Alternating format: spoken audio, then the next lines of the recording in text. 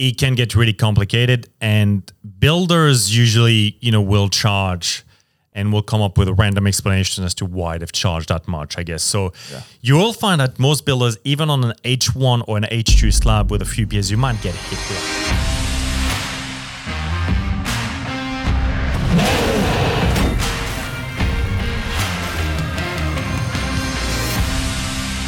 Hello and welcome back to a brand new episode of Nailed It. This week we are covering everything to do with site costs. So all your site costs, every questions that we commonly get from people, we're going to try and cover those today so that way we can clear it all up and be as transparent as possible. So first one we're going to talk about today, for people who don't know who we are, who exactly is these people that you deem worthy to explain site costs. So you want to kick us off? Yeah, I guess my name is Chris. I'm the director of Homes by CMA, home builder that we've nearly built 1,000 homes. So that's crazy. I'd like to think we know what we're talking about, and particularly when it comes to site costs. For sure. So there's a lot of things in regards to site costs that are misunderstood, and the whole purpose of today's podcast is to explain to people what site costs are, what are the tricks, what they should know, what they shouldn't know, and I guess all those things. For sure. Yeah. All right. So there is one thing where builders tend to make a lot of extremely high profits, and that is the site cost. So just tell us a little bit about what is a site cost and what's sort of involved in that. Well, the first thing is, and for those that haven't watched the episodes before, go out and watch it. But if you haven't, a lot of the project builders, what they do is that they start with a low price. So it looks very attractive. You pay a deposit. And then as soon as you get a soil test, you get to know your site cost. And that's where they overcharge you for things. So that's the first thing. So those people that haven't watched the previous episodes, that's how it usually works. And the reason they do it is because most people have no clue what site costs are. That's it. Site costs are composed of a few things. And I guess at the top of my head, it's soil test would be the main one. We also have wind rating. And then we obviously have, I guess, everything that is related to the soil test and the survey. So the slopes on your land, if retaining walls are required, and all those things. All right. So for people who don't know, I'm currently obviously building with CMA, and we're going through the process as you would normally. And we're getting to the point where we had all of our site costs coming up. So like our soil tests and everything. And there's all these weird numbers, there's all these weird letters and that. Do you just want to tell people a little bit more about what exactly they are? Yeah, and it's quite funny you said that because I do remember your soil test actually, and we had a little bit of an issue with the concrete piering. We did, yes. Yeah, but anyway, we'll get back to that at some point. What happens is you pay a deposit, the builder will book a soil test, and usually that soil test is going to show two things. It's going to show the soil classification and the wind rating. Without those two things, a builder cannot really give you a fixed price contract because they don't know how good or how bad the soil is. That's it. So as a result of whatever those classes come back, what happens? Yeah, so the results that come in the soil test will then impact the price of your house, and it can actually impact it quite a lot. And particularly if we talk about project builders and how much they might charge for really bad soil or good soil, I guess. So for sure. The engineer breaks down the soil test into classes. So it usually starts at S class, then there's M class, H1, H2, E, and P soil. So those are the possible options that the engineer will classify when they do a soil test. So that's the soils. And in terms of wind, it goes N2, N3, N4. After that, you really will not most likely find it in most areas. Most of the areas in Southeast Queensland are probably going to be N2. Some of them are going to be N3. And I don't think we need to explain too much about the wind, but usually how the wind works is the engineer goes on site, they do an assessment as to where the block is. If you can imagine that, for example, your block is on a hill, there's no houses around, so obviously there's nothing to block the wind from hitting your house. So the house has to be made stronger. That's it. So that it resists those winds. But then again, imagine that your house is built in a little bit of a valley. There's houses around, so obviously the wind is not going to be as bad. So sure. Wind rating does affect the price of a house, but not that much. Again, I'm just talking from experience and from what I've seen from other builders, you might be talking a few thousand, so it's nowhere near as bad as soil test. So going back onto the soil test, it starts with an S-class, and how the soil is classified is based on the movement of the ground. Yes. So that's the thing that people have to understand. You might see your block of land and it's looking nice and flat. Land will move. So that's the first thing that people don't really realize. Land will move. And the soil classification depends on how much ground movement is on your block, and obviously how the soil is, what sort of is it rock? Is it that's exactly right. So there's a lot to know about, and I guess we might start maybe from the beginning again, going back to the S-class. So I might run through the S-class and the classifications and then go back onto the soil a little bit, because it can get, that's why people don't understand, because it can get quite involved. Yeah, for sure. So S-class soil usually is pretty much when you have, I guess, usually rock or very hard ground that does not get affected by moisture that much. So if you can imagine, this is rock, you put a slab on top, whether it rains, whether it's sunny, it's literally not going to move. So, but on the other hand, as much as an S-class soil is really good, you could also get rock. Yeah. And that could be a problem, because obviously for a builder to build a house, we have to do drainage, and we might have to do piering, you might have to do fencing, we might have to do retaining walls. Obviously, we might have to drill into that rock. And so as much as, yes, it could be an S-class, there could be extra costs depending on how hard that rock is, I guess. Yep. So S-class, we don't see that often, to be honest. I would say maybe 10% of the soil tests I see would probably be S-class. Then it moves on to M-class, which is, I guess, moderate soil based on the sort of changes in sort of moisture. Yeah. So again, an M-class, to give you a sort of idea, again, you think your block is flat, an M-class soil might move up to 40 mil. So, which is quite a bit, Yeah. So what happens and why the slab has to get stronger the more the movement is because the slab will have to cope with the movement of the ground. So the more the ground is going to move, the stronger the slab has to be. So that's why these soil classifications are really important. Yeah. So M-class can move up to, say, 40 mil, and probably 20% of all the jobs we do, and it's M, so it's moderate. It's not too bad. There's nothing wrong about it. Most of the soil we see then is H1. H1 is highly reactive soil. So highly reactive soil obviously means that it moves quite a bit. So we need to make sure that the slab's strong enough to cope with those movements. And I would say H1 would probably represent easily 50-60% of what we do. I was about to say, it's the most common slab that we do. Yeah, and which is why I guess when people usually look for a builder, I would try to get the pricing straight away of them. All right, how much is the slab if it comes out at H1? Yeah. No point in really getting a quote based on S-class soil, because it's just not going to happen. Like the chances are so small that when I speak to a builder, I would say right away, okay, I understand you've quoted an S-class soil, but how much would it be to upgrade to an H1? At least you get the answer, and you know how much you're up to if you have Straight that up H1 front, slab. That's exactly right. Stand, yeah. That builder can't tell you, I don't know, I have to wait for a soil test. They have pricing on an H1 now. An H1 slab is designed, they all have the same design, I guess, except from the appearing. Yeah. So they can't really tell you, we have to wait for the engineer design, because it's not true. They're just trying to hide, I guess, the cost from you. Then it goes on to H2 soil. So H2 soil is extremely highly reactive soil. So just another step from, I guess, H1. We see it a bit, but I would say probably like the S-class, maybe 10-15% tops, I would say. Yeah. Again, it's not too bad, but you just got to make sure that obviously with a slab, I guess, and I'm going to get a little bit more into your detail, so I hope I'm not going to confuse people too much, but think about it. If the water affects and the moisture is going to affect your slab, the key thing is for the water to not pond around your house. Yeah. So the worse your soil classification is, the more you have to be careful about the water that is around your house, because that's what's going to affect your soil. So again, think about it. You've got your slab.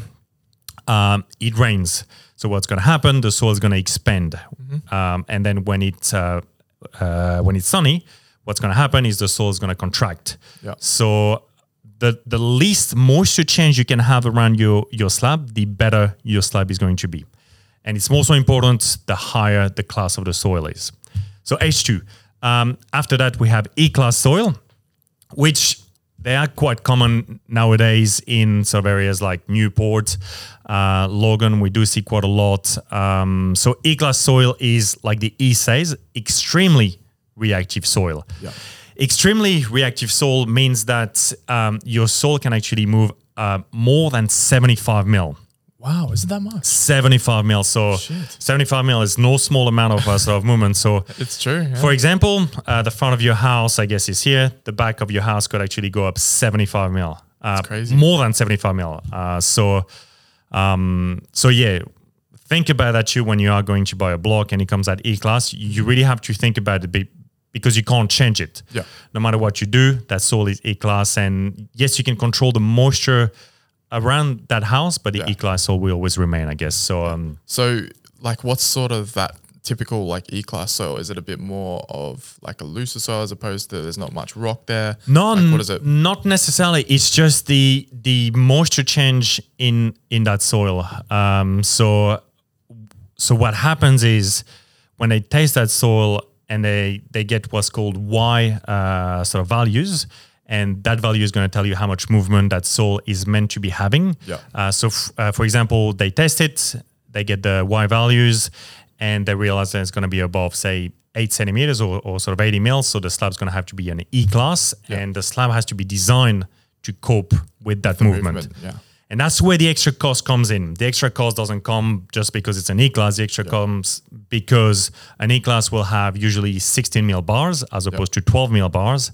And say when a normal M-class slab might be 310 as an overall depth, a E-class is going to be nearly half a meter thick. Wow. Nearly half a meter thick. So It's crazy. Just in slab. that's why. So you get thicker beams, you get thicker concrete, you get stronger bars as reinforcement, and that's just so that when the soil is going to move, I guess whether it moves through the center of the slab or through the side of the slab, you don't want that slab to crack. Slab will crack. Yeah. Slabs will crack, but the aim is to remain within tolerances, I guess. Yeah. So after E-class comes the P. P obviously stands for a problem. Doesn't necessarily have to be a problem. So don't stress out too much if you see a P-class soil. Yeah.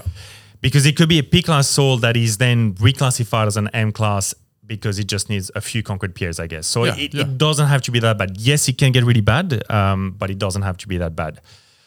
Why do they classify it as P-class? There's a few reasons, but the main one is the fill on that block. Yeah. Most land developers nowadays, when they develop new land, they're going to add fill, they're going to remove fill, and that's obviously to get streets looking nice, to get really nice looking blocks, because obviously you can't just leave the hills the way they are. You got to build roads, you got to build retaining. So For sure. a P-class will come when that fill is not compacted to standard. Yeah. So again, and we've done stories on Instagram. For those that are not following us, follow us on Instagram because it's quite good. Post a lot of good content. We post a lot of good content like this. That's it. Imagine that we put soil on that table. If that new soil is not compacted, obviously things, if you push hard, your hand will go through to a certain point. That's why a slab will be classified as P, because that field is not compacted. For sure. So usually what happens is you buy a new block of land in an estate. They will give you what's called a disclosure plan most of the time. And the first thing to see is, does the developer have a level 1 compaction certificate? What that level 1 compaction certificate does is it certifies that soil is compacted to a standard, and they give you a certificate to say so that you need to forward to your engineer. Love it. Now, some people don't realize this again, but a lot of the land nowadays might be filled 1 meter, 2 meter, 3 meter, 4 meters. So, your house is literally sitting on fill. So you really want to make sure you have what's called a level 1 compaction certificate. So when you are buying a block of land, make sure you ask your developer for that level 1 compaction certificate, and make sure you pass that on to your builder. Awesome. So I think we've got a pretty good understanding now of all the different classifications and how they all work. But the other thing you briefly mentioned was about piering. Yeah, that's it. Did you want to just quickly touch on the different types of piering and why you may require piering? How the cost comes into this. So in terms of peering, and that's again where a lot of builders are going to try to screw people over because people have no idea. You're going to need $10,000 of peering. How, where, how much is peering?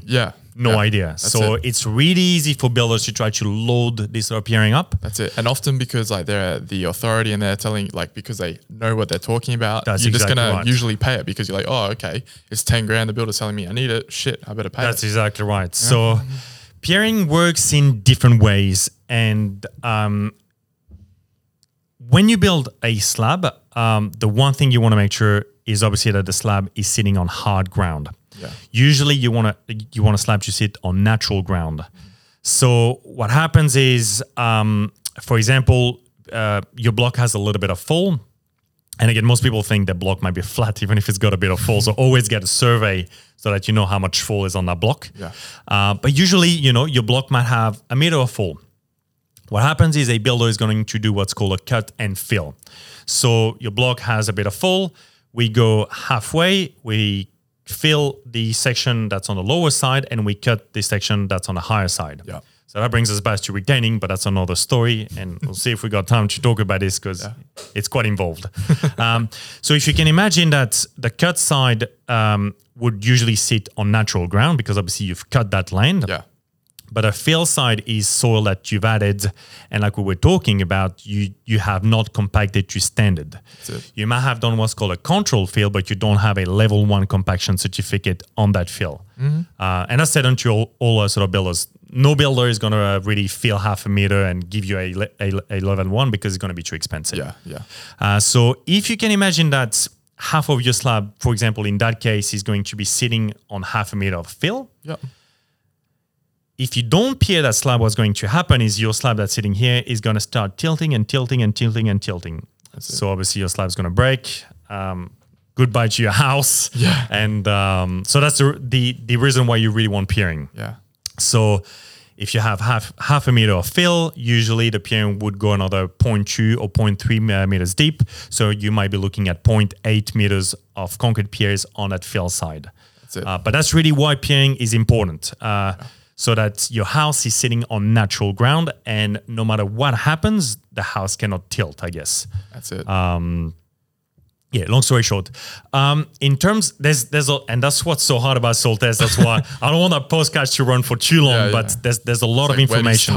Where do you start? Where do you stop? There's a lot of information. So I'll try hard to cover everything, but not too much of detail. If you do want more information, obviously, tell us because we can go in even more detail so that's it's true. Chris can get really get into even more detail. So, and he gets real nerdy on it. So another very important thing to think about, and that might be why you get a P-class soil and why you might need peering. And people are going to think, why do I even need peering? It's natural ground. There's nothing wrong with it. But have you got trees next to your house? And that happens a lot in acreage or there's bush at the back, or you've got a massive tree at the front of the house. So remember how we talked about moisture and the ground? What's going to happen is you've got your block, there's a massive tree at the front.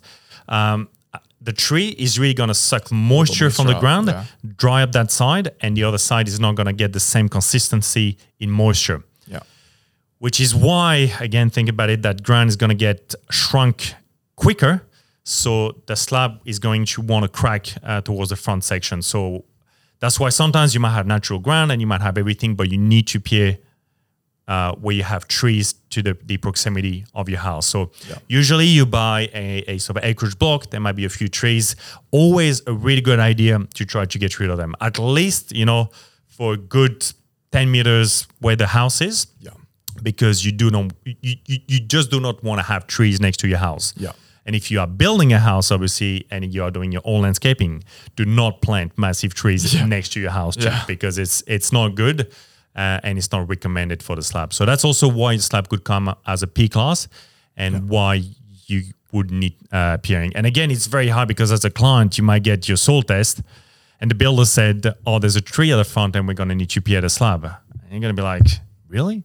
Like, is this a joke? You're going to charge me $5,000 to pier the front of my house? Like, what?" Yeah. So that's why it's important to know all this, because you will be able to understand the costings and where it comes from a lot better. Love it. And in terms of piering, again, going into a little bit more of detail, there's a few more things you can do. So you have concrete piering, which is, again, for those that don't know, and I'm going to assume they don't, is you drill a hole into the ground and you fill it with concrete. It's that simple. So the aim is to get that hole to hard ground again, so that concrete pier is sitting onto hard ground and the house obviously does not move. Yeah. When, for example, we get a house that's got a lot of piers, and I think yours is one of those, if I remember well. Yeah, it's got quite a bit of piering. I know one of the main issues as well was that because we're building zero lot alignment to the left, that because we were on tiered blocks, it was putting a lot of pressure on the neighbor's sort of like retaining wall. So yeah, that's So then we put the pier in there to then take the pressure off the wall and put it on the pier. That's exactly right. And that way it won't affect that. So that's something to keep in mind as well if you're doing like zero boundary or to the boundary. And if you got pools, same principle. So if you got pools, and also if you have a lot of piering, sometimes it's very cost efficient to go screw piers. Screw piers, so we've talked about, you drill a hole, you pour concrete, that's a concrete pier. Yep. A screw pier is more so really just a picture of a screw, but a really big one that you just screw onto the ground until it reaches a certain strength. And then your slab sits on top of that. So screw piers are quite good, because if you have to go to say 3 or 4 meter deep, concrete piers are going to start to get a little bit hard. Yeah. And so screw piers are a really good solution when there's a lot of fill. So yeah. Cool. I'm telling you, this is good deep. That was fucking intense, man. Just taking it all in. Okay, so we've talked a lot about the different classifications and different things that are required and that you can have. Yeah. If your brain is not fried at this point, like, holy shit. That's what I said. It can go really, really deep. But at the same time, I know it might be boring, but it's going to help you so much if you can really grasp it and understand this when you're building a house. Yeah. Because you might not realize, but this can cost you thousands. And if you don't understand it, it's going to be hard to justify where that money is coming from. And people will take advantage, builders will take advantage of 100%. it. So it's important, that you do know. But yeah, so we've talked about classifications. I can't even speak now. My mind's like still like trying to comprehend everything. I feel like we've been actually a PhD class. Yeah, it's bad. All right, so classifications. We've talked about the moisture in the soil, everything like that. We've talked about the concrete piering. We've talked about screw piers. Now we've talked a little bit about the slope as well and retaining walls. So let's talk about the different kinds of slabs. So I'll let you take it away. But yeah, talk us through all the different kinds of slabs we can have. That's it. So the two main slabs, and there's obviously a lot of types, but the two main ones are waffle pods and a traditional slab. So I would say I've never seen a project builder that doesn't do a waffle pod slab, and even small builders would usually tend to do a waffle pod slab. So that would be really what we see easily 97% of the time. So what is a waffle pod slab, and what's the difference, and why? What are these two most common ones? That's it. So I guess trying to put it into perspective, and a waffle pod slab, I guess, is the new version, and a traditional, like the name says, is more the old school ways of doing a slab like they used to do it. Yeah. So the first thing to set up is people ask, okay, what is better? Is a waffle pod or a traditional slab? Long story short, if you have them side by side, a traditional will be a little bit better. Yeah. The reason for that is a traditional slab has a footing that goes all around the slab. So that's usually why this is much better. Yeah. Because it has a full footing that usually goes either 450 or 600 deep. Yeah. And makes the slab obviously much, much, much stronger. Yeah. Now, there's nothing wrong about a waffle pod slab, in my opinion, I guess. A waffle pod slab, and that's where people get confused. They see, the polystyrene squares, and I'm like, is my house sitting on polystyrene? Like, it's gotta be a joke. Yeah. But the polystyrene could could be foam. Yeah. We could make it of cardboard. We could make it of plastic. It doesn't matter. Yeah. The polystyrene is just here to create a void. That's it. Yeah. So a waffle pod slab is just, I guess, a slab that has, instead of a traditional slab would say have beams every 3 meters, Yep. a waffle pod slab has a smaller beam, but every 1 meter. Yeah. And that's where the void comes in. The void comes in so that you just don't pour, a layer of 0.3 of a meter of concrete, Yeah. but you have void so that you can spend less money, but still have the strength that the slab needs to cope with that sort of movement. So that's the only thing that those voids are there for. Yeah. And on a traditional slab, the voids are still there, but they're usually made of sand. Yeah. Because the voids are much sort of bigger, the guys just do it with sand because it's much easier. But the concept is the same. You create voids, you have a slab that sits on top, and you have beams every 1 or 3 meter if it's a traditional slab. So Awesome. in terms of slab, there's nothing wrong with a waffle pod. The critical thing with those two slabs is to make sure that, like we talked about, natural ground. Yeah. You could have, you might think, oh, yes, I'm going to have a traditional slab. But if you have 3 meters of fill Yeah. and you sit that slab on top, that slab is going to sink no matter what, whether Yeah. it's a waffle pod, whether it's a traditional. If it's not screw piered or concrete piered to 3 meter deep, it will sink. Yep. So we've literally done now nearly 1,000 slab, and they probably have been, I would say 997 have been as a waffle pods. Yeah. My own house is a waffle pod slab, and it's just a much more efficient way to sort of do it. Yep. And if well engineered and well maintained, there's nothing wrong with it. So yeah. Cool. All right. So we've given people a little bit of an insight and an explanation to all of these things. Now let's tell them the price of these things. Yeah. So that's where it can get really complicated, and builders usually, will charge and will come up with a random explanation as to why they've charged that much, I guess. So you will find that most builders, even on an H1 or an H2 slab with a few piers, you might get hit with like 20K for a normal house. Yeah, it goes really quick. And by the time you had retaining walls and this and that, like literally you will be surprised. Yeah, it builds up. It builds up really, really quick. So, I mean, to give you a sort of idea, a lot of builders nowadays have an H1 slab as a standard. So, again, if that's something your builder is not offering, I would ask them what would be the price to upgrade to an H1 soil if the soil comes out as that. Yep. So let's use that. Let's take H1 and what is, in your opinion, ridiculous to pay for? Oh wow! I've seen builders gone from S class to H1 for like $10,000. To me, it's absolutely it's just completely so ridiculous. I would never pay it. Yeah. And I don't know how people pay it, but obviously they pay the deposit and they're like, oh, that's it. It sounds about right. I need to upgrade my slab. So All the builder says so. Well, that's it. I've seen H1 at 10K plus, and that's not even including piering. Wow. Yeah. Far out.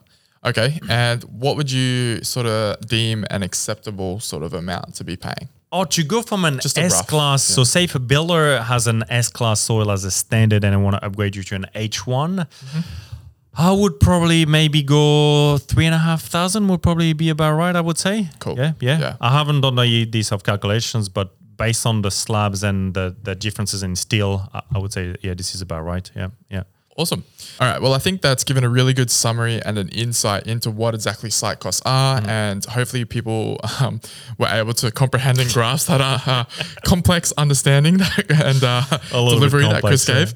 I hope it all made sense. Yeah. But at the same time, it's going to, hopefully that was incredible value. Like there's not a lot of people that are out here explaining to you this sort of stuff in the depth that we just did, and giving you even the pricing and stuff as well. So before we leave this episode and wrap it up, is there anything else you think of that we can include that people should know? No, I guess the main thing, again, from a home buyer's point of view is don't just look at a price and think, it's okay. It looks great, sign up and, get a soil test and then screw it over. Compare prices, guys. Compare prices and ask, so if you are dealing with one of the project builders, I can't remember where he said that, if it was one of our CMA TVs or if it was something, I can't remember, but ask them if speak to your neighbors. Yeah.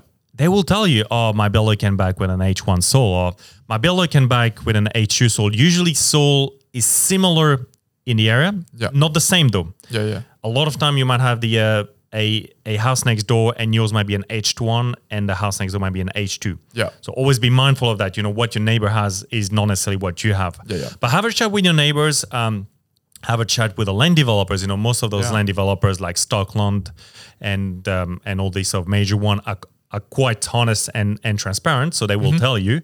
And so once you get that information, go back to your builder and say, okay, I've heard that the estate usually has H1 or H2 soil. Yep. How much would it be? And could you include that in a quote so that you can actually make a decision and compare sort of apples with apples or two apples? I don't even know which one it is. Yeah. But so that's probably the main thing I would say.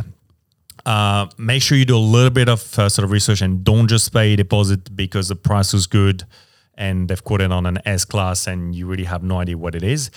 The second thing is, no matter what builder you pick, once you get your soil test, ask the builder for that soil test. Yeah. Don't just rely on it's going to be $20,000 in site cost as per the soil test. Yeah. I would always request a copy of that soil test. Yeah. Have a keys. That's it.